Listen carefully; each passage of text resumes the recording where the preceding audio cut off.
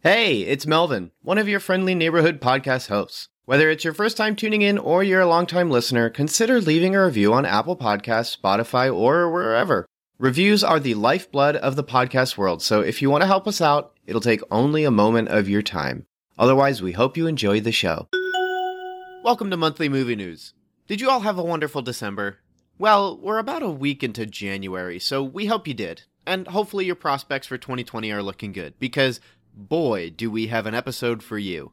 I'm your host, Melvin, and in this episode, Daniel and I take you on the journey of recording so late we missed all the actual news, and actually just covering controversial stuff because it's both interesting and buzzworthy. Yep, you heard that right. Things got a little busy during the end of December, as they do, and perhaps the best idea would have been to push this off until the end of January. But we love you guys and we love what we're doing, so here we are. We're ready to talk to you about some rumored behind-the-scenes info on the latest Star Wars release, and a particularly inflammatory Netflix special that contains a blasphemous depiction of Jesus Christ, and why we find that offensive, as well as some other things. Now, something real quick I want to mention before the episode begins is something I realized we never brought up during our rumor discussion, and that's validation. Rumors are rumors are rumors, and you can't really trust them. They're really just fun to read about and speculate, as they help fill in gaps of information, but there are ways to validate them, and with these Star Wars rumors, I wanted to briefly mention one way this is possible. In this episode, we talk about a series of rumors that leaked about the production of Star Wars, and during that leak is a description of an opening scene, as well as a later scene in the film, being much longer than its theatrical cut. This isn't just a, here's what you missed kind of thing.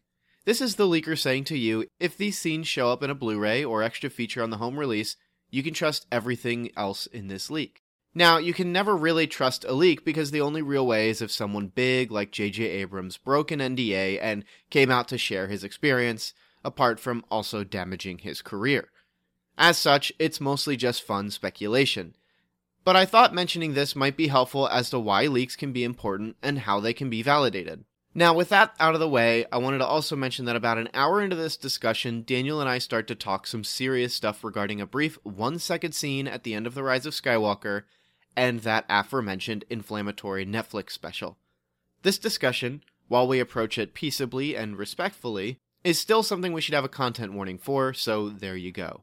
Again, that discussion happens about an hour into this episode and continues to the end, so if you want to be wary about what you're hearing, or who's hearing the discussion, such as your kids, then we wanted to let you know ahead of time. Now, if you've come to enjoy Cinematic Doctrine, don't be afraid to get connected with us on social media, such as our Facebook page, which is constantly active, sharing funny movie-related posts and news, as well as our Facebook group, which is a great way to get connected with other movie fans with a like-minded worldview. All of this can be accessed from the Cinematic Doctrine website, which is cindoc.com, cindoc.com. You can also support the show on Patreon for as little as $3 a month and have influence on what sort of movies I review at the end of each month.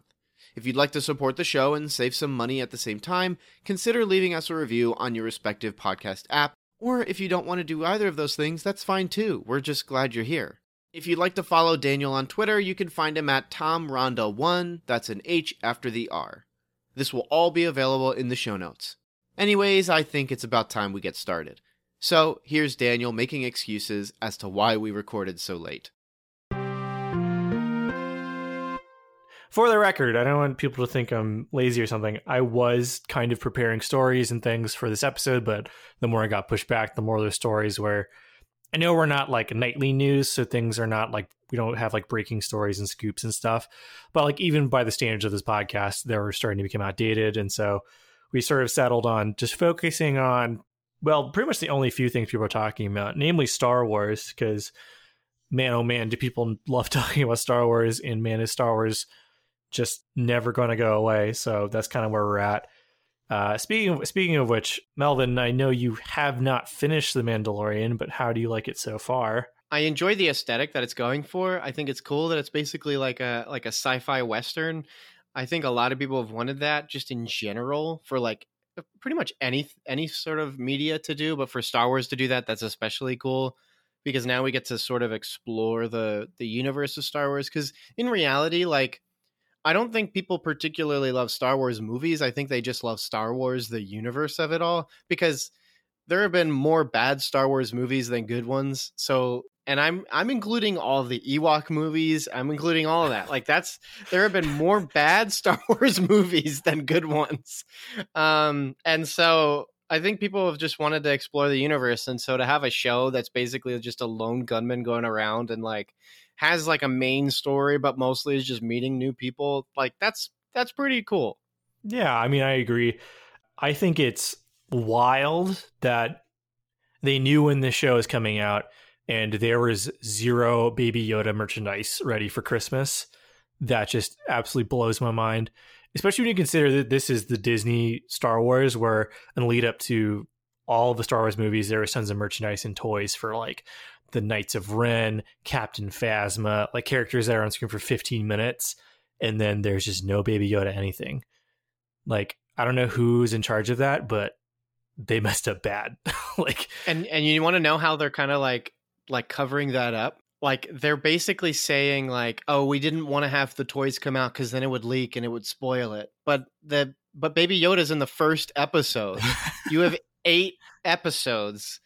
It's not a spoiler to introduce like, yeah, we have a toy for a cute little Baby Yoda thing. Like if people saw it, nobody would have really like guessed like, oh, he's going to be a pivotal thing for the show. Like Porgs, they made Porg toys and nobody cares about Porgs, first off.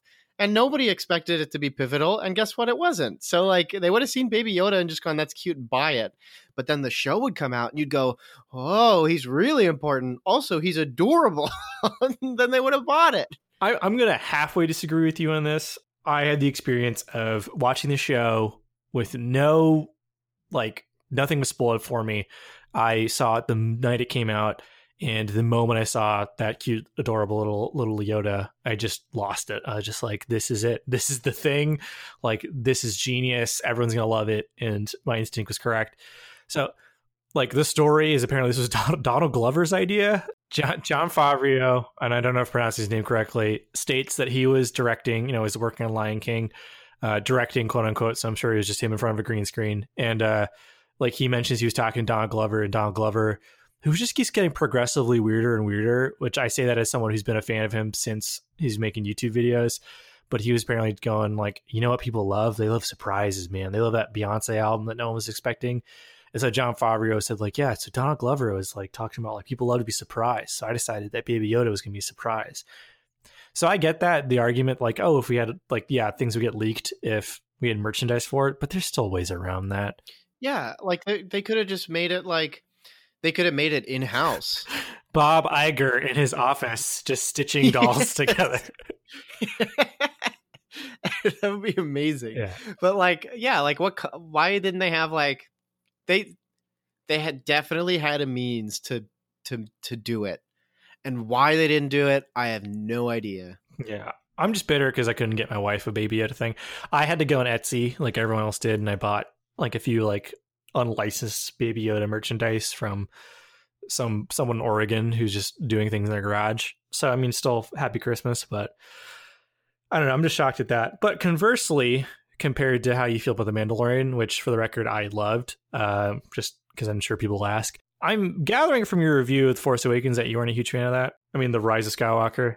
Jeez. Yeah, it wasn't good. My wife fell asleep. She doesn't remember. I mean, she does, obviously, because she fell asleep. She doesn't know what happened at the end of the movie. And when I told her, she was like, this is dumb. And yeah, before I changed the title of the episode to Let's Talk About Idol Worship, because when I title each episode, I sort of come up with a title either in the middle of writing the script or towards the end, because then I like, the title feeds what you can expect. I had it titled as Disney's Justice League. And the more we're finding out about the movie, the more that is turning out to be true. We'll get into that. Yeah. It's just a mess of a movie. Yeah, we'll definitely dig into that. I mean, it's all rumor stuff, but it's still interesting. But like the film, it's just a mess. There's a whole thing about Martin Scorsese calling Marvel films like theme park rides. Star Wars, like at least this one really did kind of feel like that, where it's just, it felt like I just got sat in a seat and then a bunch of things got flashed at me. And then I was like, well, that was fun. That's an Abrams film. Yeah. And then it sure was. And then I just kind of got out of my seat and went home and didn't think about it. I just had such a strange feeling believing that movie, where I saw it opening night, and it was just one of those things of like you said, people love Star Wars. I don't know if they necessarily love Star Wars movies, but at the same time, like that was the best example of a movie that was made just at a complete loss of what to do. And I think it's partially because Star Wars is in this very strange place where it is simultaneously a widely beloved franchise that needs to make everyone happy and also completely beholden to a niche audience who have very specific ideas of what they want for a movie. And that's just impossible to do anything with, I feel like, especially when so much money is on the line here. But I mean, there is a certain level of quality out of Star Wars that you always get. Like, there sure were lasers in space and people had space swords and things blew up and there were spaceships. So it's like that kind of thing is always going to sell. It's just when you look at something like The Mandalorian, it's clear that this could be so much more. But like, because it definitely feels like Disney's at a place where it's just like, okay, we need to make a movie that crosses every possible barrier, like religion, language, culture. Everyone needs to be able to see this movie. But there's also very vocal groups on the internet that are upset that like such and such character isn't related to such and such other character, or there's all these deep lore things that people want, and people are upset that we didn't use the Thrawn trilogy or whatever. So like they're just like at a loss at what to do, it feels like. So I don't know. Like I found the fact it was a mess so fascinating in that way, while also being completely bored by everything about it. I don't think I hated it, but I also have no feelings of like I didn't get anything out of me. Like I just sat there aware of the fact a movie was playing and then just went home. I don't know. I felt so numb. Yeah, and I didn't find the film like offensive, and that's when it becomes something that I hate. Like if I was offended by what was happening in the film, which I just wasn't, like I was bored. Like I remember before walking into the theater, I said to Kat, this is just going to be It Chapter 2. I'm telling you, it's going to be It Chapter 2. It's going to miss all of the nuance of what makes something like actually a good story. And we're going to both be bored. And then we're going to walk out. We're going to say it was overly long. And that was literally what happened. Like it was just, it didn't really do much. It was boring. Things were happening. Yes, things happened. Just like It Chapter 2, things happened. But it was overly long and boring. And I think like, it's a movie that's simultaneously bloated with too much happening, but incomplete and needed more to convince me that what was happening wasn't bloated. I don't know if that makes any sense, but like things would just happen and you didn't have anything that would feed into it. The only thing that happened and fed into something else was like Rey could heal something. And I was like, the second it was happening, because it was so stupid, I was like, okay, that's just going to come back. Like that was it. That's all it said was, this is just going to show up again. Like there was no other purpose for it to happen. Everything else that took place though would be like something would happen. Like Finn, everybody's talking about what was Finn supposed to say when they were falling into the sand. They all thought they were going to die. And she says, or he says, I have to tell you something. And then like it happens and everybody has different ideas of what the film was trying to say, which by the way, look, you can't talk about this without talking about spoilers, but they're not spoiling anything because they're not actually in the movie. Abrams said like Finn was supposed to say, I'm a Force user. I think I'm Force sensitive, but everybody's going, oh, was Finn going to say like, I love you? Or was Finn going to say like something else? And then like, that doesn't even come up in the movie though. Right. All we get is that like Finn, right. You're right. He doesn't use the Force though. That's why this is like a Justice League thing, because there is some sort of Abrams cut that exists. And like, that's what the rumors we'll talk about in a minute that kind of get into. But like, there is a version of this film that exists that fills in all of these gaps that make more sense. But the film we get is this thing where things just sort of happen. You get all of these pieces of threads that were supposed to be there. And then when those things are taken out, you have to think like, well, if this was an entire storyline or subplot, I have to take out every scene that mentions the subplot. But then when you have a scene where characters are falling into quicksand, and one of the other characters, no matter what take you did, had him say, Rey, I need to tell you something, and then they fall in. Now you have to have that happen, even though something else was happening. And then that thing's never going to be fulfilled. I mean, it just doesn't work. And it definitely doesn't work with an Abrams style film, because Abrams is not a particularly good writer, but he's a good director and able to do multiple things at once. I mean, you watch The Force Awakens and you realize there are like 6 different things happening at once. And that's what makes the movie flow well. It's not a particularly good movie, at least in my perspective, because I want things to slow down, and Abrams doesn't really know how to slow down. But that's Abrams's quality, is he can keep going at a fast pace and you still get information. And the problem is when you start to chip that away, you start to have these bits and pieces of information. Picture it like data that's being transferred to you, but like a piece is missing. So now you're playing a video game, but like textures are not there, weapons are not there, but there's still dialogue making mentions of this. That's what this movie felt like. I mean, that makes a lot of sense. I've never been a particularly big fan of J.J. Abrams. I like Super 8, and I like his first Star Trek movie. And then after that, J.J. Abrams is kind of flat for me for the reasons that you've mentioned. I think he's a lot of flash, not a lot of steak. No, the term is a lot of sizzle, not a lot of steak. Whatever.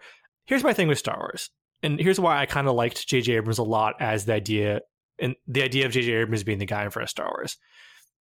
Star Wars has always been a franchise that makes a lot of emotional sense, where big things happen and they make sense in the moment because it's emotionally satisfying, where you get that great moment where the heroic character, insert them here, overcomes the evil guy because they need to in that moment, and it's because they have more force power at that moment. Like, that's just what Star Wars is. It is, and it's on display here, where there's a scene, I mean, spoilers for the movie, but there's a scene where a character overcomes an evil character because at that moment, all of the power is within them, even though a second ago, that same evil character is able to literally destroy every single spaceship in the sky. Now they are losing to one person because they're stronger than them, because the Force. And like, the Force is just a giant plot hole in that way. And that's how Star Wars has always been. But since the first Star Wars movies come out, so many people have invested so much of their time and money and life into Star Wars, and suddenly there's all these deep lore, there's all these books, there's comics, these video games, there's cartoons, where now Star Wars has become this big bloated thing with this, like, a lot of characters, and there's politics and there's backstory, where it can't be this thing that just makes sense purely in like a whiz-bang fun level, where Star Wars is fundamentally for children. Like, we don't like thinking about it, but that's what Star Wars is. It's just a big fairy tale in space where people have magic powers and they have great grand destinies, and the hero wins in the end, no matter what, that kind of stuff. Where now Star Wars is beholden to all of everyone's fan theories on Reddit. And now it has to all come together and make complete cohesive sense, or people get mad. And it's just, Star Wars can never win now. It can never fulfill everyone's fan fiction. It can never make complete sense because it's never made sense. And now you need to make a cohesive story for movie, because now everyone has a movie podcast and everyone can pick apart your movie and point out the plot holes. Where Rogue One almost exists entirely to fill in plot holes from the very first Star Wars movie, you know? And so now it's just impossible. Whereas suddenly we're sitting here and we're like, wait, if there's a dagger that Siths made that's supposed to tell them where this last item is, how would they know that item would be there in the first place? Because it's in a ship that got shot down. And then how is a dagger supposed to line up with the wreckage of a ship that didn't fall down from the sky until like thousands of years after they made the dagger? And why would they make a dagger? Like, suddenly just all these pieces don't start coming together, where it's just like, wait a minute, this doesn't make sense. So that's my feelings of Star Wars. It's never made sense. It's never going to make sense. I do think it's a little stupid that everyone is kind of now retroactively pretending that the prequels are great. Yeah, that's weird. Like, they're not. They are so... The prequels are good for a drinking game, responsibly drinking game. I mean, it's just like, they are not good. Like, Revenge of the Sith, I enjoy. It's like actually watchable. But like, episode 1 is boring. It's and so episode boring. 2 is embarrassing. It's like... Everyone is upset at The Last Jedi because it ruins Luke Skywalker. Really? That movie ruins Luke Skywalker, but episode 2 doesn't ruin Yoda? All of the prequels don't ruin all the Jedi because they're horrible?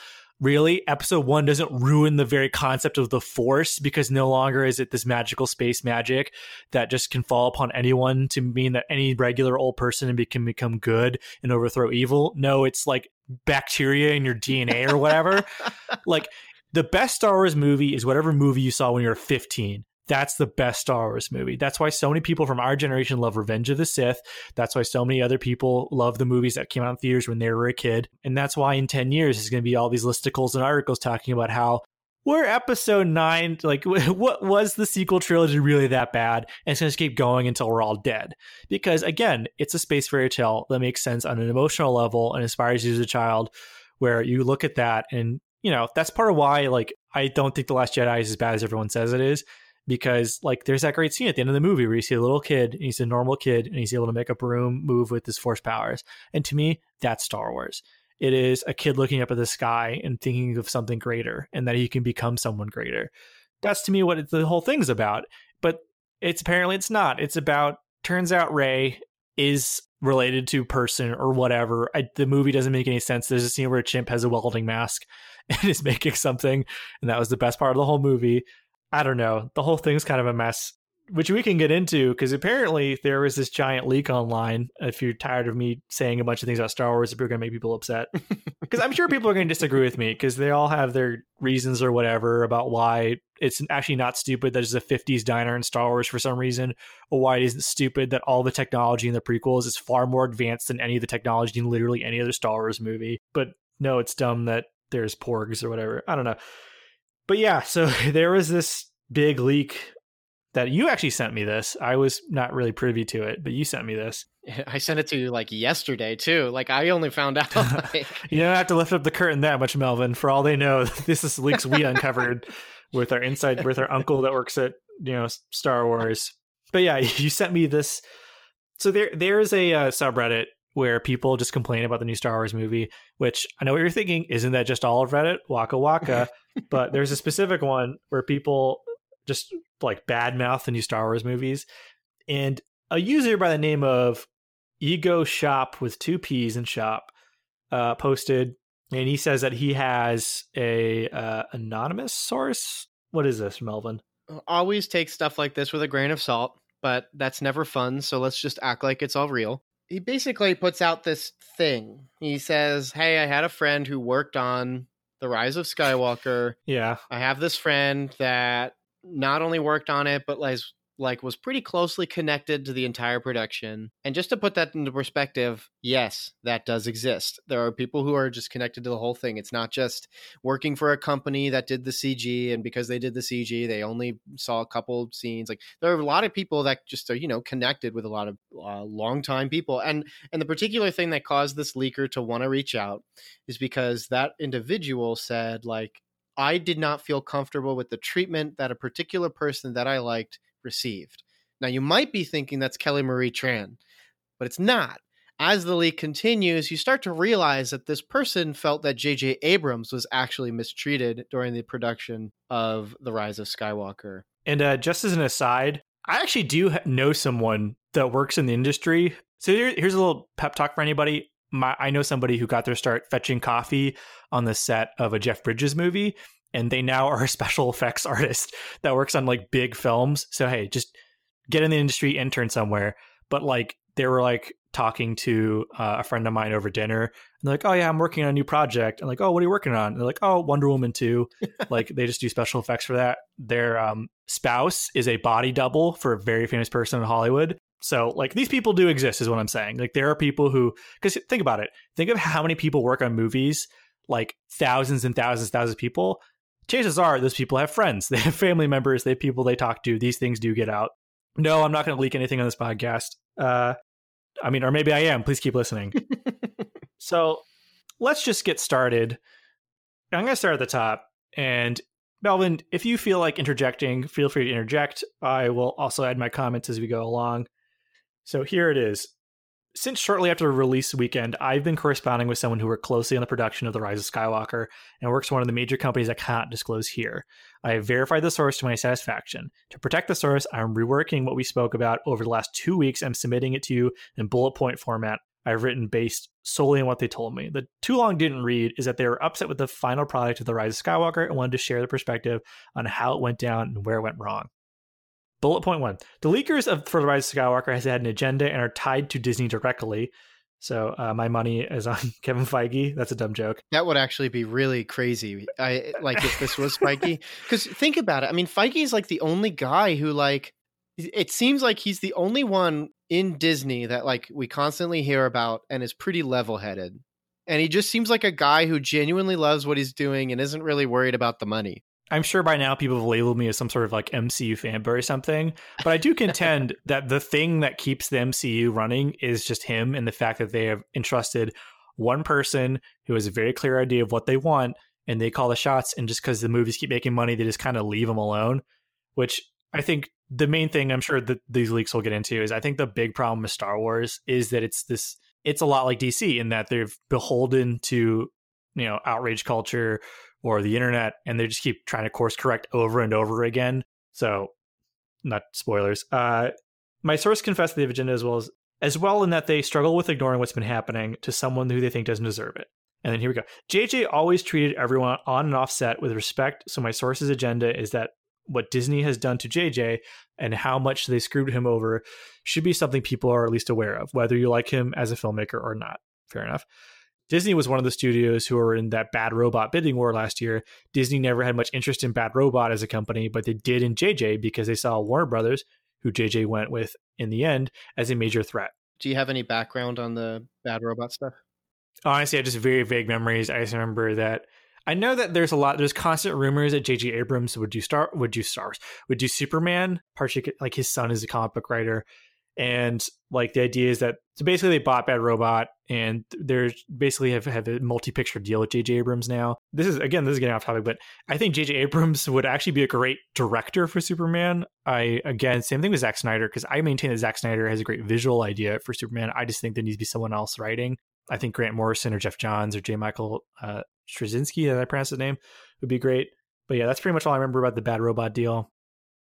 JJ is very successful at bringing franchises back like Mission Impossible, Star Trek, and Star Wars. WB is struggling with DC, and aside from Wonder Woman, DC is still seen as a bit of a joke in its current state by the general audience. I mean, I thought Shazam was all right. And Joker did really well. WB wants Abrams for some DC projects, like what we're talking about. My source said that this generation's Star Wars is the MCU, and Marvel's biggest threat is a well-operational DC. They want to keep DC in the limbo that they're in right now. Abrams jumpstarting that franchise is something like a successful audience-pleasing Superman movie makes them nervous. Their goal is to make JJ look bad to potential investors, shareholders. I'm not even sure how I feel about that. Okay, there's a part of me that doesn't like this narrative that Disney is just trying to like sabotage other studios. But at the same time, another rumor about Disney is that they're purposely like the whole thing with negotiating for Spider-Man was that if Sony failed and like was bought out by someone else, they would automatically get the rights to Spider-Man back. So there's some thought that their whole like hardline bidding was just to like get Sony to go under, basically. So who knows? Maybe that is Disney's thing. I mean, I don't know, Melvin. Do you think Disney is like literally out to just destroy the studios? No, I mean, I don't think it's that. I think it's like they wouldn't mind if like, okay, this stopped. But also like it is good if DC excels, because if DC excels, the genre of superheroes are increased. Like the general air of interest goes up, and then people are watching more movies like that. Like I was setting up the trailer talk like to figure out what movie should be in the title. Because I picked 3 movies out of the 6 or so trailers we cover. And so I picked the ones with the most views. And it was Black Widow and Wonder Woman had the 2 highest view count, and then Mulan at the end. And so like, why would they want Wonder Woman or Joker or any of those movies to do poorly? They don't. Like, if Joker does well, good. Now Marvel can think, hey, do we want to, maybe not so serious or dark or content heavy, but do we want to like deconstruct a villain and think about that? Like the thing is, and I'll get this order wrong, but the reason you had Batman vs Superman and Captain America Civil War so close was because they basically one of the companies saw that the other company greenlit a project where basically their heroes were going to fight each other. And because they saw that was happening and they were like, hey, DC's feeling comfortable doing this though, so we can do this. They did that. Like, not only does that help each other, the online discussion was constantly about this or that. Now, the irony, we're not going to go into this, but that was also happening during the election time. So like everybody was all trying to fight each other. But the idea being that when one team does well, so does the other. So like, I don't think Disney's out of its way to undermine anybody that's doing superhero movies that aren't theirs. I do think there is an air of competition because, why not? Like, that's kind of fun. Like, you want to be like Marvel, the MCU wants to do better than the DCU. That's fine. And I'm sure the DCU does too. Like, that's how investors work. But I think like from an audience perspective, we should not be so privy to be interested in seeing Marvel overtake DC. What we should really be like is, hey, I just want to watch a good movie. I think there is something to be said for the idea that the MCU might have ascended past the point of being seen as like a superhero movie, and the MCU might be almost its own genre at this point. Yeah. So I think that is something to consider. And I don't know. I think we are seeing a period where maybe there just isn't as much room at the box office for big event films. So, I mean, I'm sure there's always going to be some sort of competition. Continuing back onto the bullet points, my source mentioned this shortly after the premiere. The Rise of Skywalker we saw last night was not the Rise of Skywalker we thought we worked on. Ooh. JJ was devastated and blindsided by this. He's been feeling down over the last 6 months because of some of the ridiculous demands Disney had that changed his movie story. While the scenes were shot, a lot of the changes were made in post-production, and the audio was re-recorded and altered. My source said they've never seen anything like this happen before. He's a director, and he wasn't in the know about what they were doing behind his back. I mean, that's that kind of thing. I don't know. I think people have this sort of skewed view of like how much like the director is involved in post-production. Granted, there were cases where like directors were literally locked out of the editing room. Like that's what happened with Josh Trank, Fantastic Four. But yeah, I was just thinking that. Bullet point. JJ was brought back by Iger, not Kathleen Kennedy. Disney insisted on more fan service, less controversy. JJ's original agreement when he signed on was indicating that he would have way more creative control than he did on The Force Awakens. It became evident this wasn't the case only a couple of weeks into shooting when the trouble with meddling started. JJ wanted to do some scenes he thought were important, but Disney shut it down, citing budgetary reasons. May 2019, JJ argued that those scenes were crucial. He had to let go of one of the scenes. The other scenes he insisted on was approved at first, but he did research and additional photography in July. The ending that will blow your mind was a part of this. Older actors were included, like Hayden Christensen, Ewan McGregor, and Samuel L. Jackson, and anyone who wasn't animated. The Force Ghosts weren't meant to be voices because they shot that footage on camera. The actors were in costumes. Rey was supposed to be surrounded by the Force Ghosts to serve as sort of a barrier between her and the Sith surrounding them. A little context, and this is a spoiler for Rise of Skywalker. One of the scenes, I actually like this scene in the movie because this is the most fan servicey scene there is. When Rey is about to fight back against Palpy, there's a scene where like all of the Jedi before just go into her, and it's actually like they include like characters from Rebels and the Clone Wars cartoons. So Ashoka, or how to pronounce her name, is in there. Freddie Prinze Jr.'s character from Rebels is there, and like all of the different Jedi are there. And it's interesting because it makes all the cartoons and stuff canon, but apparently those characters are all supposed to physically appear, which would have been awesome. Going back to the bullet points, my source thinks that, but can't 100% confirm that this is because of, wait for it, Melvin, China. It's an office talk of sorts. Some VFX people claim they got a list of approved shades of blue they could use on the Luke Force Ghosts. Cutting this out was when the bad blood turned into a nightmare for JJ because the movie he was making was suddenly unrecognizable to him in almost every way. For those who don't know, like the concept of ghosts is pretty taboo in other cultures and things like that. So there's a lot of, there's a lot of cultural sensitivity that needs to be taken into account. It's just tricky. It's tricky navigating culture. It's tricky navigating like how we can make things as accessible for people as possible.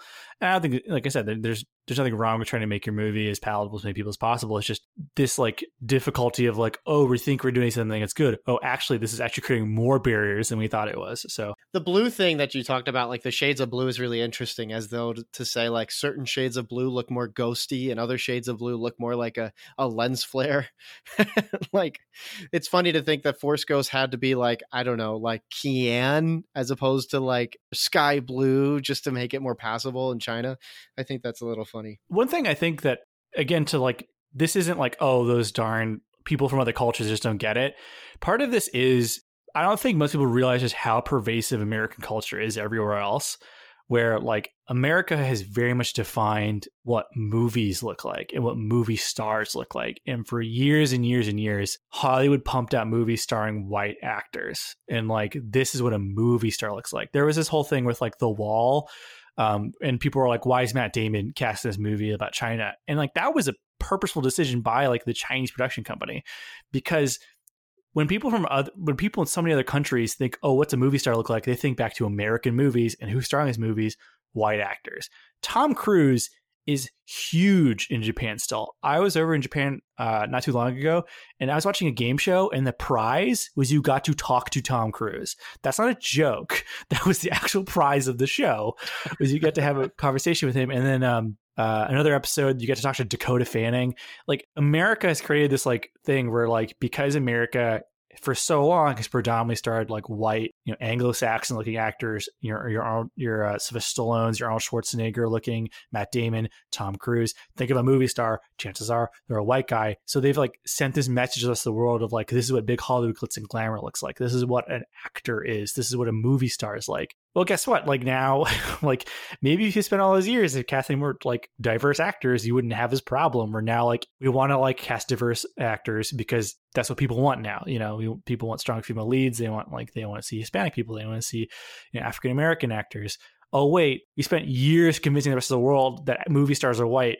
Oh no. So like, there you go. There's your problem. So that on top of the other issues we've talked about is just this dangerous cocktail. So it's the common criticism of like in video games, they're like, please don't put politics in my video games, or like in movies, please don't put politics in my MCU movies. But like the reality is that like entertainment contributes to like systematic thought processes. And so like what you just described, which is absolutely true. Like Tom Cruise is not really, I don't think, that popular here anymore. Well, Mission Impossible really did a lot. Sure. But he's hugely popular, like all over. And like in Europe, I think like he's still stupid popular in Europe.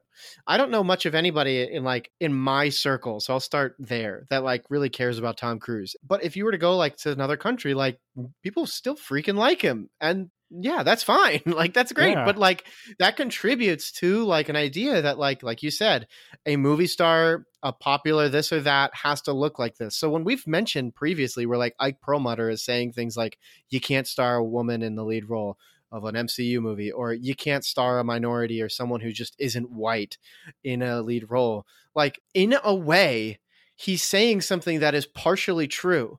It doesn't mean it's good or right. But what he's saying was like, we have for centuries, since the like creation of film, have only casted this type of person, this stereotype. And it's transitioned into, this is just how it is. And that's not a good thing. Yeah. It should not be how it is. It just is how it is. And so that's why you have this transition to like, well, we want to do new things. We want to have more female-led movies. We want to have more just non-white movies. And I think that's a good thing. But like, to ignore that and say like, don't make my movies political is like, that's just not true. Like it is the first mistake of engaging any sort of medium. Like, do you think people read books and say, don't make my books political? But then they're like, oh yeah, To Kill a Mockingbird is my favorite book. Like, do you know what you just said? It doesn't make any sense. The idea of not making Star Wars political is like insanely like hilarious, where it's just like, George Lucas was literally invoking Nazi imagery. He's invoking Nazi imagery. He's talking about weapons of mass destruction. He's making comparisons between like the people who like take care of themselves versus people who are like in league with the Empire. Like, that is an incredibly political film. Hey, listen, everyone, it's a movie about a rebellion against a horrible like dictator, like imperialistic government. Like, that's the movie. That's not subtext. That's text, man. And even the prequels are written during a time of like, wait, we just can't trust even a republic to handle itself. Oh, well, this is how a republic handles itself, by doing shady stuff. And a republic that's supposed to be a government and then letting like an independent public sector run its own thing. And yeah, okay, episode 1 is boring and it doesn't make sense, but episode 1 is entirely about like government secretly influencing the public sector and the public sector combating the government. Like, that is a political film.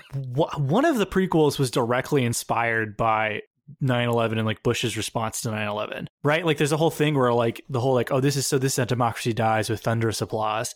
Like, that was directly like in response to like when Bush was like announcing that they're going to have war in Iraq or something like that. Or maybe that's just art, life imitating art or something.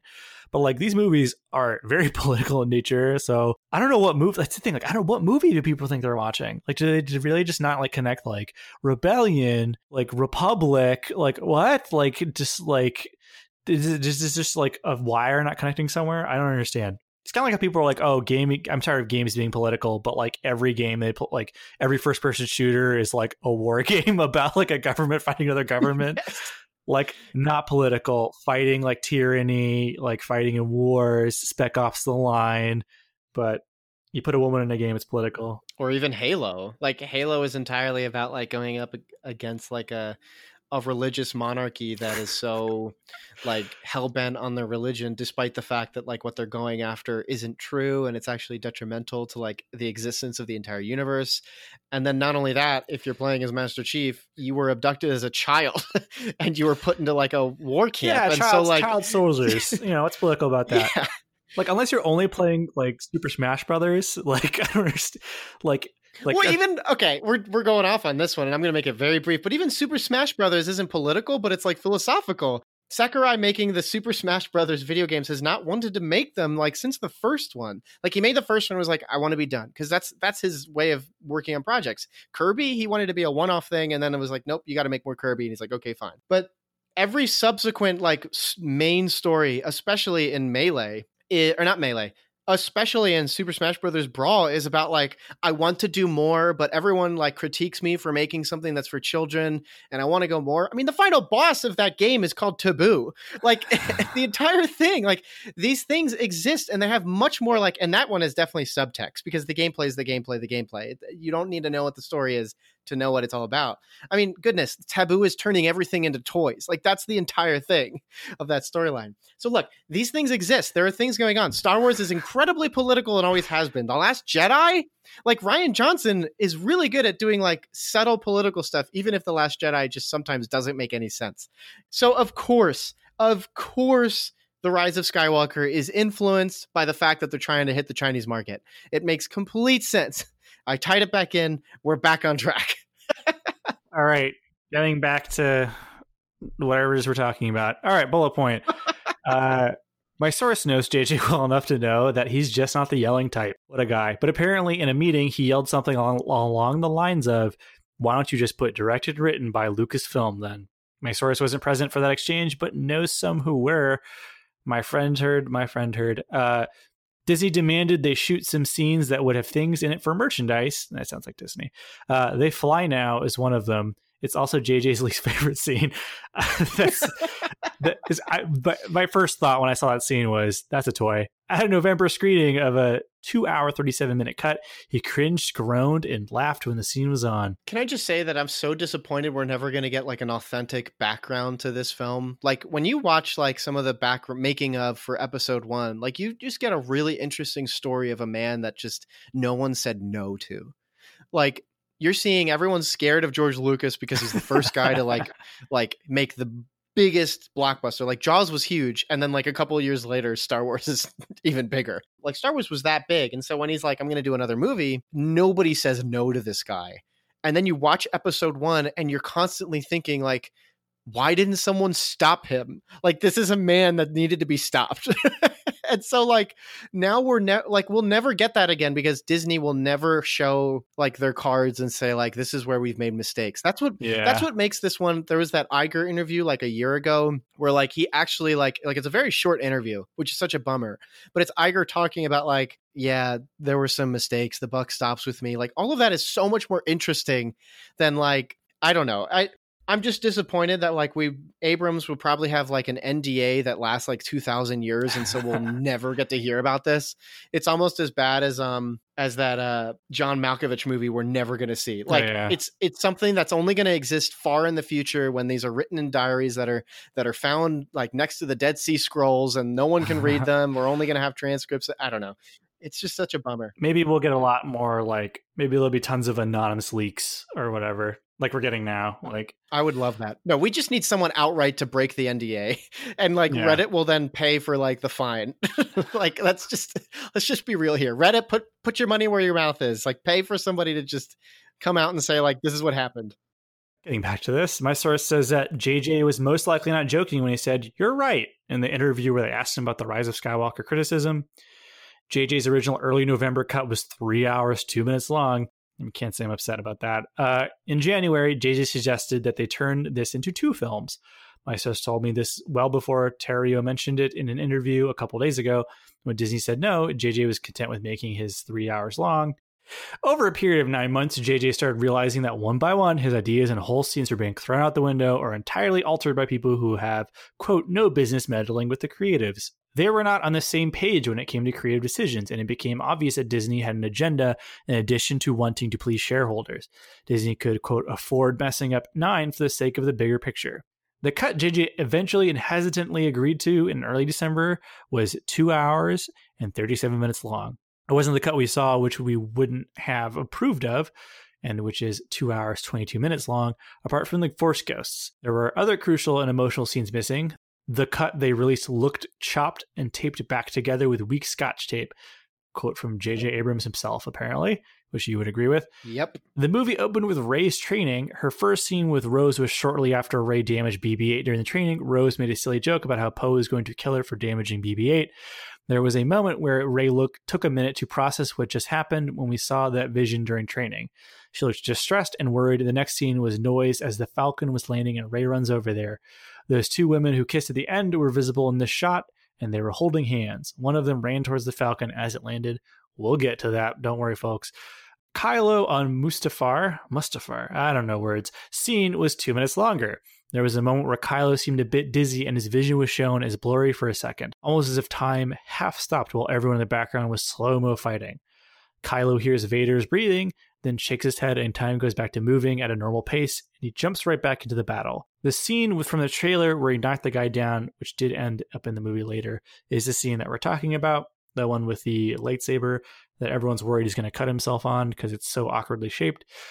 They cut some of the scenes from the Lightspeed skipping segment. Some of the planets that were cut were Kashyyyk, Naboo, and Kamino. What a clever way to call back to the prequels and not do it. That's a neat scene, yeah. So I like fan service as long as it's not distracting and as long as it serves some sort of purpose, or if it's like a background detail just for the fans. And that's the kind of thing that I'm totally for. Just like, I mean, it's already seen where people are jumping to different places. Why not throw some fun cameos in there?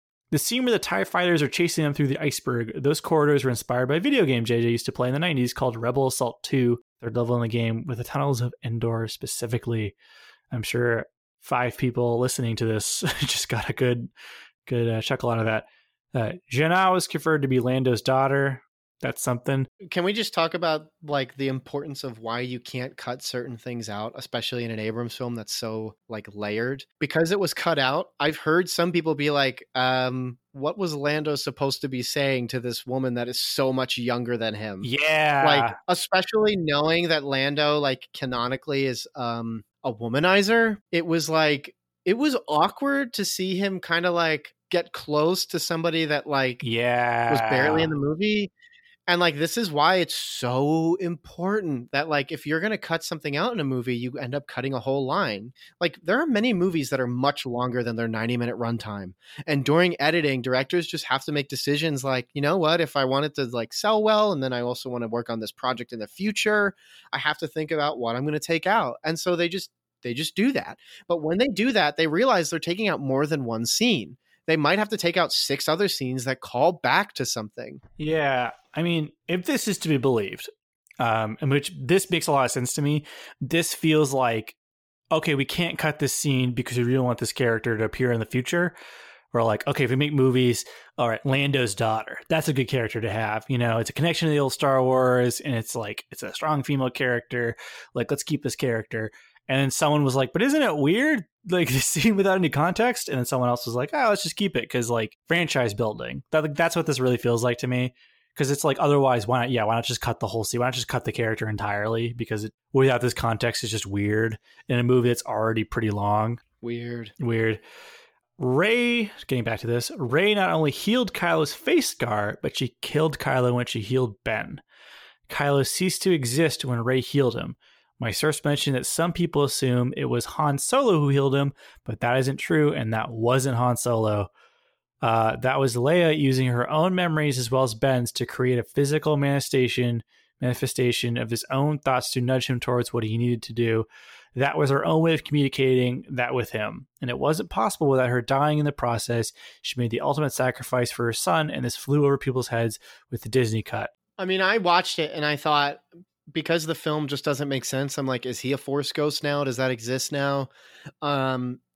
But then also I was like, probably not. This is probably like supposed to be a creative scene where we're like seeing something that Kylo is just like, it's just because movies can do this. It's a creative way of showing Kylo reconciling his sin. Yeah. Like that's fine. But because it's a Star Wars movie, things like that just don't happen.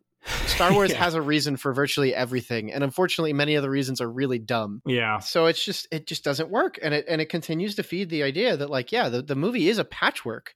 And unfortunately, because of Carrie Fisher's death, I think a lot of people just assumed like, oh, this is awkward because they didn't film all our scenes or something. So that like you need to like make it like things like this very clear, because I mean that was my thought. My thought was like, oh, this is them writing her out of the movie because Carrie Fisher passed away while they were filming this movie. Like that was my interpretation of the scene, was they got to figure out a way to get Carrie Fisher out of the movie because they filmed scenes with her and they wanted to keep him. So yeah, that's just a mess. The late November cut, getting back to the list, the last cut JJ approved of had scenes with Rose and Rey still. JJ wanted to give her a more meaningful arc. Disney felt that was too risky too. My source mentioned that Chris Terrio said that it was because of the Leia scenes, but this is only partially true because she had 4 other scenes, including 2 with Rey, Daisy, that Leia was not in. I mean, I think for a little bit of context, like one of the big controversies coming out of Star Wars is that Rose, despite being a hugely prominent character in the previous film, her runtime is like less than 2 minutes in the movie, which I know some people are happy about because they just didn't like her in The Last Jedi, which is its own discussion. But like, it is weird that a character who was essentially like a co-lead in the last movie is just suddenly completely like basically a cameo in this one. So apparently J.J. Abrams is pushing to have her more in the movie, while Disney felt this was too risky because of the whole Last Jedi backlash. So Finn wanting to tell Rey something was always meant to be Force sensitivity. In the 3-hour cut, it's explicitly stated. There was a moment when Janna and he were running on top of that Star Destroyer, and Finn needed to unlock or move something, and he force moved it and acted surprised when it happened. This was replaced with a CGI BB-8 fixing whatever he needed to fix on there. You and I talked about this earlier, where there's this weird scene where Finn is like, Rey, I need to tell you something, because they think they're dying. They're in like quicksand. And then they survive, and Rey was like, what do you want to tell me? And he's like, oh, never mind. It's never brought up again. And it's very puzzling in the film. It's just so strange. And everyone's just like, well, that was weird. So apparently it was supposed to be that he was Force sensitive. So that's something. Babu Frick was nearly cut because some execs at Disney thought he would be the new Jar Jar. Babu Frick is like a hacker, little alien dude. They are really surprised that people loved him this much. He was JJ's idea and was created in collaboration with some artists and puppeteers. The personality was all JJ. Why did they think it wouldn't work? It's literally the one thing everybody liked. This is the thing. This is the problem with filmmaking by committee. It's just, they're just trying to do movie math. They're trying to sit there and be like, okay, people don't like this CGI character, so clearly they won't like this CGI character. And it's regardless of anything actually involved in the movie or characterization or looking at like people's actual natural reactions. It's just broad strokes. People like dark and gritty from Dark Knight. Let's do that with Superman. People like interconnected stuff MCU. Let's do that with everything. There's no thought to like actual execution. Getting back to this very long list. There were a bunch of scenes where Rey and Kylo separately went through quiet moments of reflection to deal with what they were going through. On her part, she was going through the realization that there's something sinister about her past. He was going through regret and remorse, but trying to shut it out. My source said that the Kylo scenes were especially amazing because of Adam Driver's performance and how he managed to portray that inner turmoil. I can believe that. It provided much more context and added deeper meaning to both his battle with Rey and the final redemption arc at the end. It didn't happen so suddenly, and it was more structured than what we got. I'm always like hesitant when people say like, oh, this cut scene, amazing, best scene in the movie. You don't see it, because it's like, there's an added thing where people enjoy things more because they have a sense that they're getting to see some secret thing that we can't. But I mean, I believe the idea that Adam Driver is a good actor. It just, this whole thing of like, hey, this thing you didn't see is a masterpiece. I'm always a little wary of that. The Kylo Ren scene where he dies was at least 4 minutes longer with more dialogue. Spoilers. Ben was always supposed to die. Source also added that if he wasn't, then that might have been in an earlier draft, which they haven't read. Great info. The first draft they read included Lando. The first few didn't. The Raylo kiss and Ben's death was not part of the reshoots. It was part of the re-editing. Even the cut that JJ thought was coming out earlier this month had a longer version of the scene than what was shown in the theatrical cut. Yeah, the theatrical cut is kind of laughable. It's like, it's just bad. I don't know if you felt that way too, but I mean, Kat was asleep, so she couldn't tell me anything, but like, she couldn't share her thoughts on it. But like, for me, I remember watching, I was like, this doesn't feel right. Like, nobody's talking to each other, and I feel like they would be talking to each other right now, especially then, like, they kiss, and I'm like, that's awkward. Like, these are the most chaste looking actors in this movie, acting ridiculously chaste, because like The Last Jedi, there was definitely romantic tension. In The Rise of Skywalker, these characters could not look interested, like could not look any less more interested, any less more, whatever. These characters could not look interested in each other at all. Like they look like they're just irritated and tired. like they want to go to the bar or something and just hang out instead of shoot this movie. The thing with leaks like this, I mean, I doubt there's ever going to be a way to verify any of this information.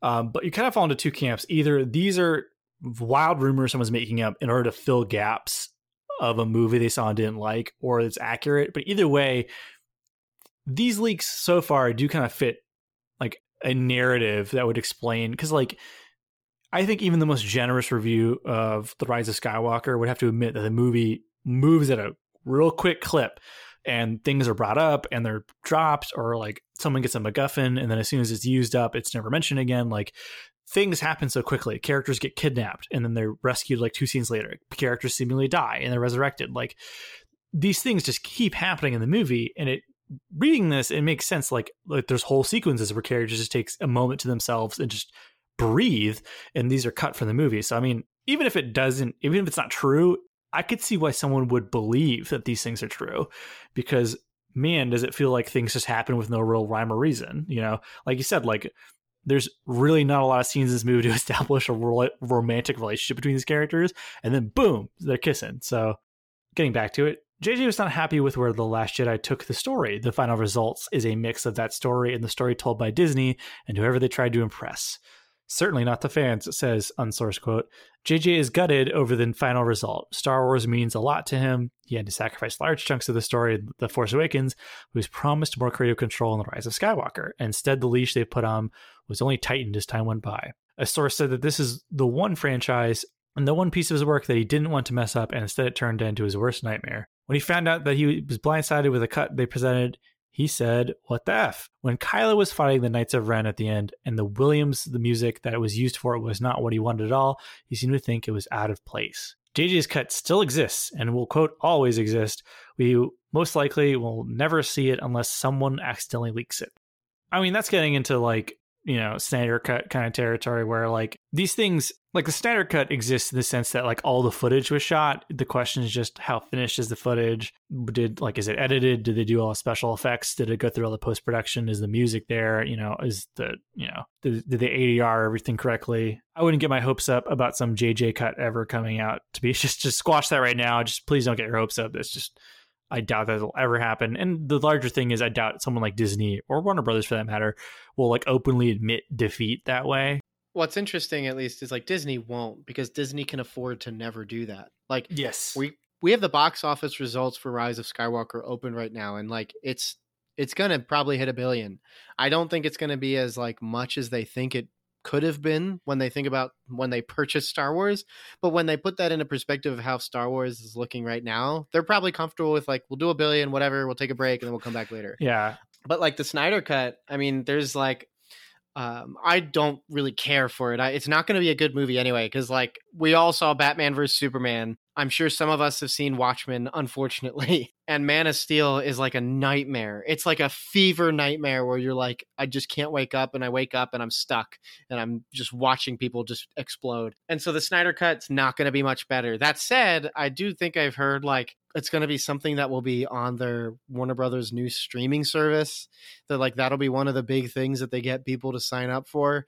And out of morbid curiosity, I'll probably watch it, just because like Justice League already is just a bad movie. So why not watch like a more fun bad version of it? But yeah, as far as like cuts are concerned, like this will never happen. Like the idea of it getting leaked, It sounds like, yeah, Abrams's version, at least the 238 length one, that probably exists and was finished. And so that could probably exist and get leaked, so to speak. Yeah, or at least included as like deleted scenes or something. I think the real thing for me is like, do I even care to see it? Yeah, I mean, and like, not really, because like if that version exists, it's not considered canon. Yeah. So who cares? There is actually one final tidbit here. The leaker added an edit. He said he forgot one thing. The source asked about Finn Poe after seeing Oscar Isaac's comment about how Disney didn't want that to be a thing. This is true. JJ fought to make this happen. This is why Oscar is blaming Disney. It's not just a random throwaway comment. He knows for a fact that it was Disney because of these discussions happened. The main cast is insanely close to JJ and are just as upset, though seemingly more outspoken about it than JJ. During The Force Awakens, Disney was hesitant to hire John Boyega because a woman was front and center, so they deemed that risky enough. So bringing in a male lead who's black made them nervous. Great look, Disney. JJ fought to make that happen for about 9 months before getting approval. The same issue came up when JJ fought to have Finn and Poe in The Rise of Skywalker. But he lost that battle as he lost many creative battles in this film. Many people, JJ included, came to the realization during this production that the story really is told by shareholders and investors instead of the creatives or anyone at Disney specifically. He tried to make a lot of things happen and was shut down because of this. They had him on a leash, and many blame The Last Jedi for the stricter creative approach. Yeah, I think that's like the perfect time. I mean, if you're with us still, you're probably trusting that we're pretty level-headed, or at the very least, very tired and making a big mistake. But this is a big deal. I mean, the fact that like this is something that Disney made the decision not to put it in, and yet it was a big thing for the many actors. J.J. Abrams, who wrote and directed it, and then ultimately you could even say Kathleen Kennedy, who was probably at the very least pushing a more progressive Star Wars, which is fair enough. There's certain degrees where that's fine. But they were pushing for a Finn Poe relationship, and this is like a romantic relationship we're talking about. We're not going to go around the bush. We're just going to be frank. Like there was a push for a romantic Finn Poe relationship. And then also in the final cut of the film, we still have a scene where two women are embracing each other with a kiss. And there is an important reason for us to talk about this as Christians. And something that Dan and I, before we got together for this, had been saying was like, we wanted to talk about this because in many groups that we're in, many Christian Facebook groups, and I'm sure other groups too, there's very confused talk about things like this, as well as some pretty nasty words being said. And so we're going to make the daring decision to talk about this a little bit. And Lord willing, we will not partake in contributing very negative and nasty thoughts about these problematic issues. Yeah. So I don't know if it's because, for those who don't know, I work an overnight job. So by the time we get to recording, I've been awake for a very long time. And this is one of those cases where our recording has run long. So I don't know if it's just because I am so sleep deprived, but I'm just going to come out and say, I don't think anyone's romantic relationship in this particular trilogy would have made any sort of sense. Like Finn and Poe are like don't even share screen time for the most of the movies. So I think a majority of that relationship is inferred from fan fiction and just like the brief scenes they have together. A relationship between them would be just as natural as a relationship between anybody in the movie. So, we bag on the Rey Kylo relationship, but like the only difference between that and this one is like fans just wanted this one. To me, this is more an issue of, I know a lot of people criticize every studio for quote unquote not listening to their fans whenever they do anything. When Disney didn't make the extended universe canon, that's Disney not listening to the fans. When Disney makes seemingly any decision, that's not listening to the fans, because there's always going to be a subsection of fans somewhere that doesn't get what they want. That's just how it is. In this instance, however, this is something that I saw a large majority of people, Star Wars fans particularly, asking for. And J.J. Abrams wanted it, and the actors wanted it, and Disney said no. And why did they say no? Well, let's look at this other issue. So there was, in Star Wars, brace yourselves.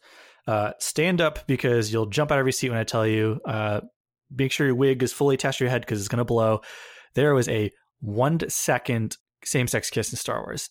So brief, in fact, that people I know who saw the movie did not even know what happened because they were unaware of the controversy beforehand. And it is between two characters who are not in the movie, basically. I did not recognize them when they embraced each other upon seeing this film. And the moment I saw it, everyone collectively said, this is dumb for two reasons. People who want this type of thing are looking for representation. They're looking for people, like we said earlier, they want to look on the screen and see people that look and act and sound like them on screen. And, there is a very large queer audience that enjoys science fiction films. Disney is not thinking about them. As much as they want to pretend to be progressive and much as they want to pretend to be inclusive, Disney does not like these people. It does not care about these people. Disney likes money. And unfortunately, a large portion of the world, I should say, I want to say most of the world, but a large portion of the world is not okay with this. As we speak, Bangladesh has edited out this scene when the movie is shown, and I'm sure it'll be edited out of the Chinese release and the Russian release and other countries where these things are far more taboo than they are here. And it was shot intentionally this way. It is a cutaway scene. Like, you could probably with iMovie edit this scene out and you wouldn't even notice it. It is shot and put in intentionally so they can completely cut it out of the movie without I worry about it. A Finn-Poe relationship, not so much. That would be far trickier and far too difficult to navigate, so they just cut it. This is not a decision made for moral reasons. This is a decision made for monetary reasons. Disney likes money, and they don't want to worry about jeopardizing their Chinese box office, their Korean box office, their Bangladesh box office, the Russian box office, any other box office in any other country that is more conservative in its viewpoints. It's almost a non-issue. And that's the thing that's so puzzling about this compared to the other thing we want to talk about, is this particular controversy is almost a non-controversy. But other than it makes everyone upset. People who, do not want to see these types of things in movies are upset because it's there. People who want these things, types of movies, are upset because it's barely there. I don't know. That is my thought. It's hard for me to even kind of care, other than to just roll my eyes at cynical Disney, who, like every other corporation, decided that they were, progressive as soon as like society decided that it was on board with that. Because if Disney really was progressive, they'd been doing this in the 90s or 80s during the AIDS epidemic, or at a time where it would have counted for something, as opposed to just going with the tide. I kind of agree. I do think it's sort of like a non-issue, or to quote one of our favorite YouTubers, a non-traversy. Yeah. It is just like, there is no controversy here. It's really just nothing. And that's because like you said, like the decision for no Finn-Poe was primarily for money. It is not a moral decision. This isn't Disney doing something that because they're like, we love families. Like, Disney is not a family company. It is a company that needs to make money, and they are fully focused on doing things that make money. They're just really good at doing it subtly if you're not particularly good at figuring it out. Like, we love movies, and so we know all about this stuff because it's not just watching the movie that entertains us. Sometimes the most entertaining stuff is the stuff behind the movie, and there are plenty of movies that's the case. And it's not even a scene where it's just like silhouetted or put in a way where this is positive. It's just, the thing that's distressing about this whole thing to me is art is going to imitate the time period that it's in. You can study a culture's entire history about the art that they make. And we're just living in a time where we are coming to a place where society is becoming more accepting of alternative lifestyles, of homosexuals, of people who are transgender. And these things are just going to be reflected in the art that people make, because that's where society is at. And so, like, rather than become upset that those things are there, I think maybe it's time for Christians to start sitting down and like talking with their children if it makes them upset or something. I don't know. Well, it's the idea of like, if something like this is going to be happening, Christians we need to be apt and prepared to say, like, if we don't agree with this, we need to say how and why. We need to be confident in the reasons that we say it. It's not something like, we cannot repeat Christianity of 40 years ago that basically was like, oh, there's these bad things happening. Well, the Bible just says don't do it. We're going to leave it there. Like, that's a good place to start when it comes to acting on things. Like, if the Bible says don't do something, don't do it. Fact. Good. But it's also important to know, like, well, why is the Lord saying that? And as you're engaging the Lord to understand, like, why does he say, like, we don't live a certain lifestyle? Why does he say, for instance, we don't steal? Like, good, don't steal. That's where you start. Now learn why not. Well, because there's an importance of property. There's an importance of what the Lord has provided for you and an importance of what the Lord has provided for them. When you steal, you're saying, Lord, you provided something for me, but I'm not okay with it. So I'm going to steal this other person's thing, even though you provided that for them. Like, you'll start to find that there's a lot more to the things that the Lord tells you to do and asks for you to do. And it all starts to click and make sense, Lord willing. And so, like, this is a case where, like, I'm on the fence of, like, I'm not on the fence at all. The thing is, when something that's bad from the Lord's standard is happening and it's portrayed as something that should be good. And so that's when like there's something like, yeah, you're right. This is a non-traversy. This is something that like it's put in for a split second because in other countries they can take it out. They don't really care about different types of people and the struggles they have. And so to me, when I saw that scene, like I was both parts like, that's not really a good thing, but also it doesn't matter because to Disney's perspective, it doesn't really matter to them either. So that's just kind of where I land when it comes to like that scene and why it happens. Cause I hate the word even using it as a scene because it's not, it's a cutaway. It's like a vine. Yeah. It's less than a vine. Vines are 5 seconds and this is like a second. This is a GIF. So we just finished talking about Star Wars and we just finished talking about a particular thing at the end, which is kind of a big deal. I mean, the fact that culturally people just wanted Finn Poe and Disney said, no, we're not going to do it because we like money more. And then also still by the end of The Rise of Skywalker decided to have a less than 1 second female on female kiss that obviously has garnered some reactions, primarily negative. However, there is something a lot worse that has been put out. We're going to quote unquote pregame this discussion. The way we're going to talk about this is with patience, and we're going to talk about it in a way that hopefully is non-provocative, because there is a discussion to be had here. And again, just like with the previous discussion about Star Wars, this has been something where I think people have been, in a way, appropriately, vehemently been angry about this, but also have been saying some very nasty things. And it's led to a discussion that me and Dan feel like is important to have. So that's why I'm going to say it that way. The second thing is that this particular film that has come out is bad. Like, neither of us have watched it. There was a question of like, do we feel like we should for the sake of discussing it here? And I landed on the side that like, no, like the discussion to be had is before even pressing the play button. I think, Daniel, you agree? Yeah. I mean, for me, I thought about, because I have a thing where I don't feel comfortable necessarily criticizing talking about movies unless I see them, because I think a lot gets lost in, the outrage cycle and whatever. And until you see things in like anyone could take something out of context and make it look really bad. I read a plot description online and I mean, I was like, well, that's enough for me. And for me, it was more a thing of like, if you're really upset about something, vote with your dollars. I am not subscribed to Netflix, more just because I've been bumming out for other people for so long, but also like, I didn't want to give them the place, that's what they want is, if you're being provocative because you want to get people's attention. And so when you don't give them their attention, then they'll probably stop being provocative. That was kind of my feeling on it. And it's just, I have said before on this podcast, I have a pretty strong stomach for all kinds of content. And unsurprisingly, given my particular religious persuasion, the one area that I do have, I guess, very sensitive feeling towards is in things that touch upon like depictions of Christ and that sort of thing. And so like, honestly, reading the plot description just kind of made me upset already. So I figured watching it would just make me even angrier. So I was not interested. And so the particular film we're talking about, I believe, is titled The First Temptation of Christ, which is obviously invoking Scorsese's other film that was pretty, just a bad choice. The Last Temptation of Christ. And so everything about this movie is from the get-go bad. And I think that's something that is really important for us to be talking about, is at what point do you know, like, when is a bad idea a bad idea? And I think that's the discussion we kind of decided is like, when is a bad idea a bad idea? When is it okay to just say, I'm not going to watch that? Like, it's just a fact. I'm not going to watch it because I'd be contributing my money, my time, and everything.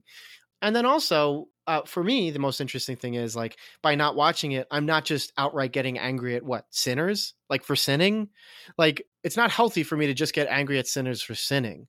Like, there is a point in which righteous anger is appropriate, but I don't even enjoy watching people do dumb things and then going, haha, you're stupid. Why would I want to watch something that outright provokes my anger just to be angry? I don't like being angry. So, I mean, so the context is, this is a Brazilian sketch comedy group who they exist. Brazil, for those who do not know, is majority Catholic. And then there's a growing evangelical subset.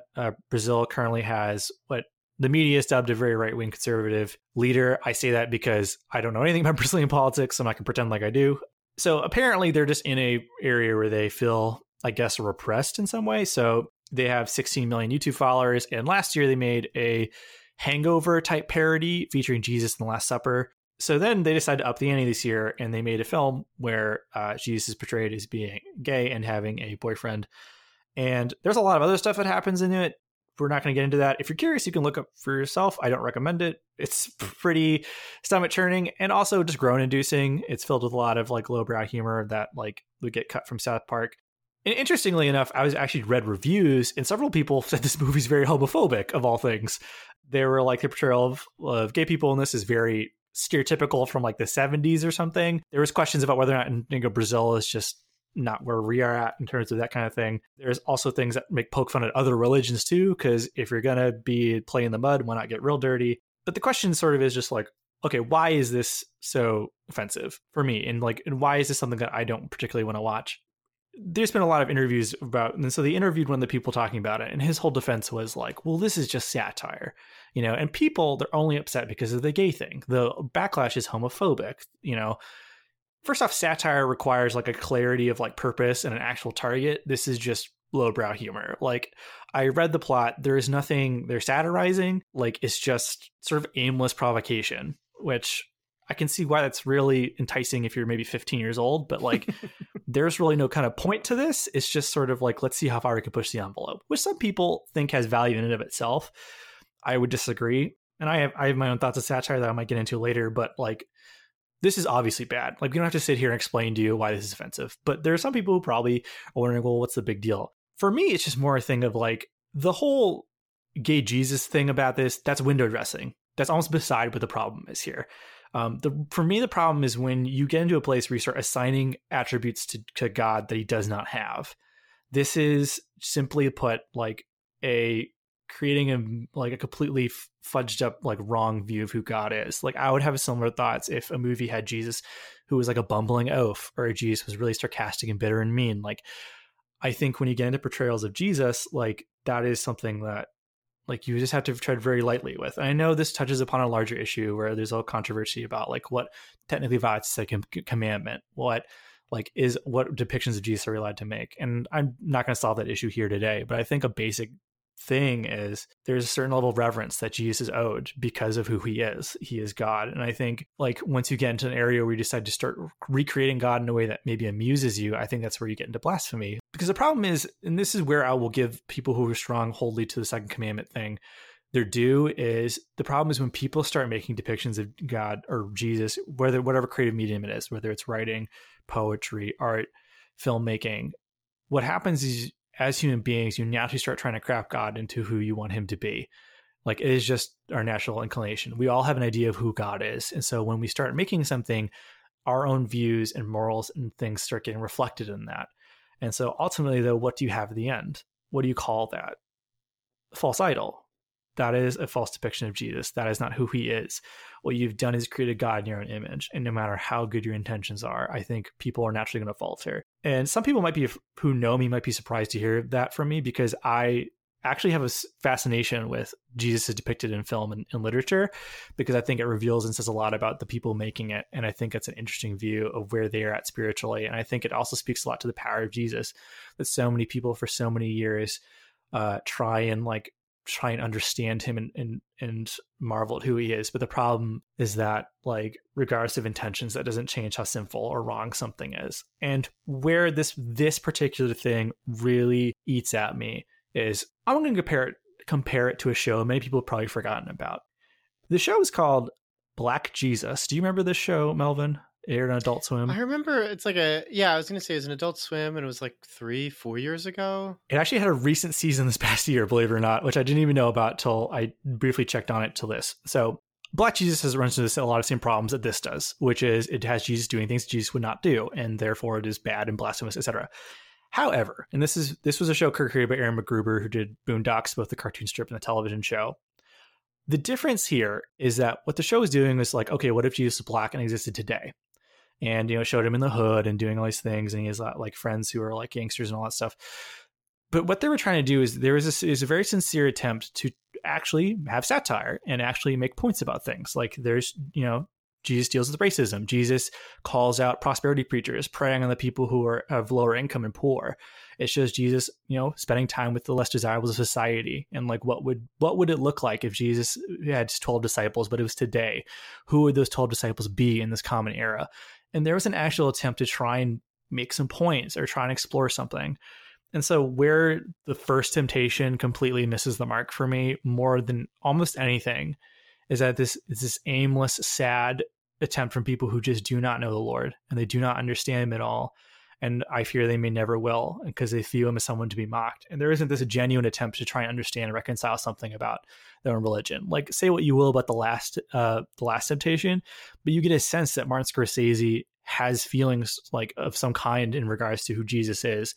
And there's maybe a sense he's working something out. Like Dogma is a very stupid movie, but Kevin Smith will say that that movie was just him working through his own Catholic faith. And so there is something there where like there's almost this like hard to articulate cries of the heart, just trying to find God in their own way.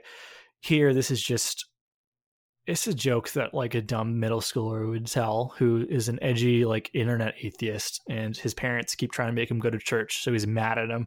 It's just, there's just something so profoundly sad about this whole thing. Like we started, like why would you watch this? Like there's no reason to watch this, let alone why would you make this? Like there is a hateful heart behind this that's making it. And like you said, like there is an immaturity to it that just outright says like foolishness. Like this is something you could go to Proverbs and find plenty of verses that just say like, don't talk to fools, stop talking to fools, say your piece and move on. So two things that need to be mentioned. I'm sure there's going to people who listen to this and they're going to talk about like, oh, well, like, you know, don't they have a right to free speech? Don't they have a right to whatever, you know? Also, hasn't Christianity been on top for very long? This is classic example of punching up in comedy. To that I say like, well, I mean, freedom of speech means I can also sit there and be like, I don't like this, you know? Yeah. That same right. I don't think these people should be legally not allowed to make whatever films they want. I'm not saying that. I am expressing my sadness that they just, you know, forgive the Father, they know not what they do. They have no idea what they're talking about, and they're ignorant of the things of God. So I don't know if necessarily I don't know if I would necessarily say that they are angry towards God so much as they just see him as just another, you know, Jesus is just one God among many that they can mock. I wish no ill will towards these people. I want to make it very clear. There actually has been a firebombing against their studio, a far right group in Brazil whose name is, what a mouthful, Popular Nationalist Insurgency Command of a large Brazilian integralist family, took a responsibility for it. One of the suspects has been ID'd. Unfortunately, no one was hurt, which, you know, is good. And I would say that that's not something that I condone whatsoever. And I'm assuming Melvin also does not condone. Yeah. If somebody does something you don't like, you don't go and hurt them. Yes. That's just not how it works. Yeah. And to be very clear, like I know I voiced almost ambivalence towards the, you know, same-sex kiss in Star Wars.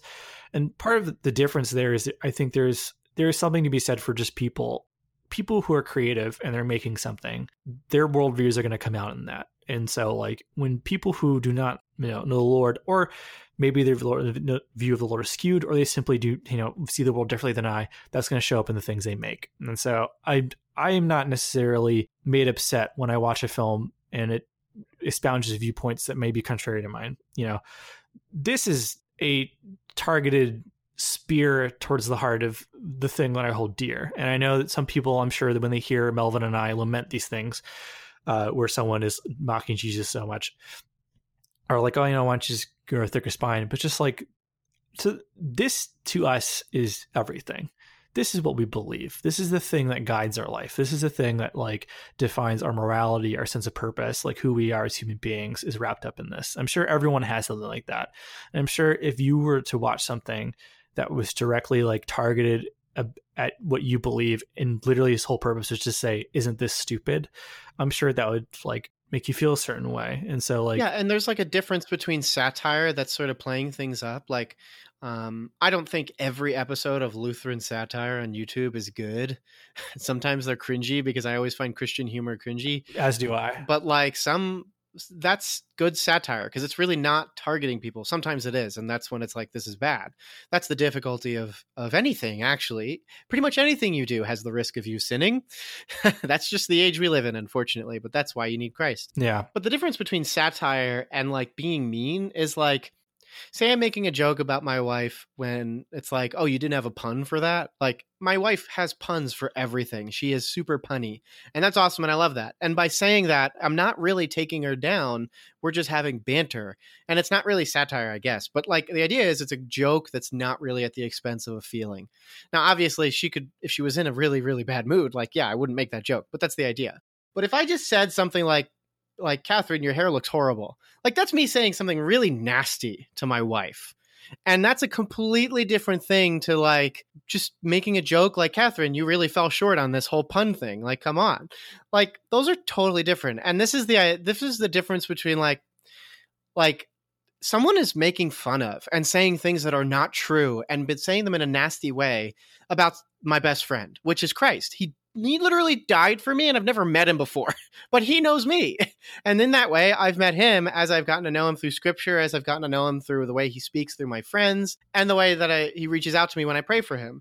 And so it's just a completely different thing for someone to just outright, like, just bully this guy that like does not deserve to be bullied. Jesus has done nothing wrong ever. Why would you bully him? There's no reason for it. I think you're making an interesting distinction where, like, I am totally 110% okay with people satirizing Christian culture. Like, Life of Brian, for example, is a satirization of, like, fervent, like, religious belief. I'm fine with people taking shots at Christians and the things the church does, because certainly many horrible things have been done in the name of the church. And if anything, there are certain areas of Christian culture that I think need to be criticized more. Like PureFlix. Yeah, bad Christian movies, bad Christian music. The people who use Christianity as a way to mask their own like prejudices, you know, the fact that American culture has been very dominated by Christian thinking for so long. I mean, that's naturally going to breed a lot of great satire or needed criticism. I think, you know, the people who follow Christ are fallible human beings who are imperfect, and they're going to make mistakes, and in some cases do horrible things. I mean, every single president of the United States has professed to be a Christian, for example. I'm sure the United States has done a thing or two that people are upset about, and, you know, well-deserved. It's just, I just don't like when people misrepresent God. Like, to make a very simple point, like, I think it's bad. And the only good that can come of it is hopefully if people are willing to have a real conversation about who God really is. Yeah, I think, I don't know how many different ways you can say that this is bad. That said, I don't think there is not room for comedy in Christianity. I don't think is not room for like pointed criticism at times. I just think this is just worthless. I just don't think there's any value in it. I think it's bad comedy. It's tired comedy. I was reading some of the things that happen in it. The whole thing's 45 minutes. Most reviews compared it to just a long YouTube video. It's homophobic. It's just bad to everyone. And I just, this has, as art, this has no value.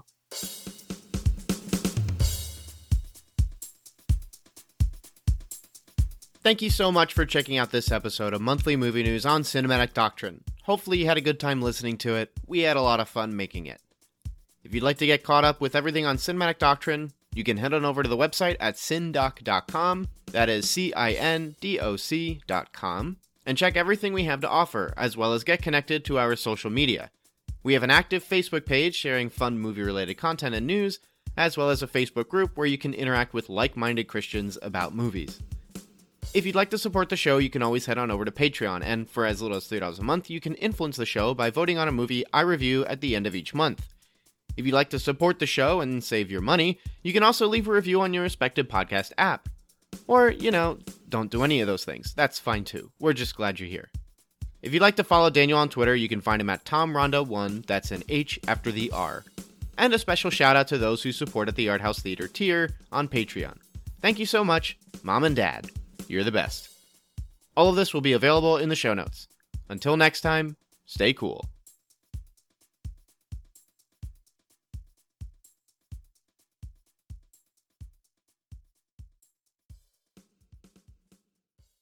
Want some Cinematic Doctrine swag? You're in luck! We've got 3-inch Cinematic Doctrine logo stickers exclusive for Patreon supporters. Perfect for your travel mug or laptop. Head over to patreon.com/Cinematic Doctrine, link in the show notes, and choose the Independent Theater tier. Doing so will net you other perks too.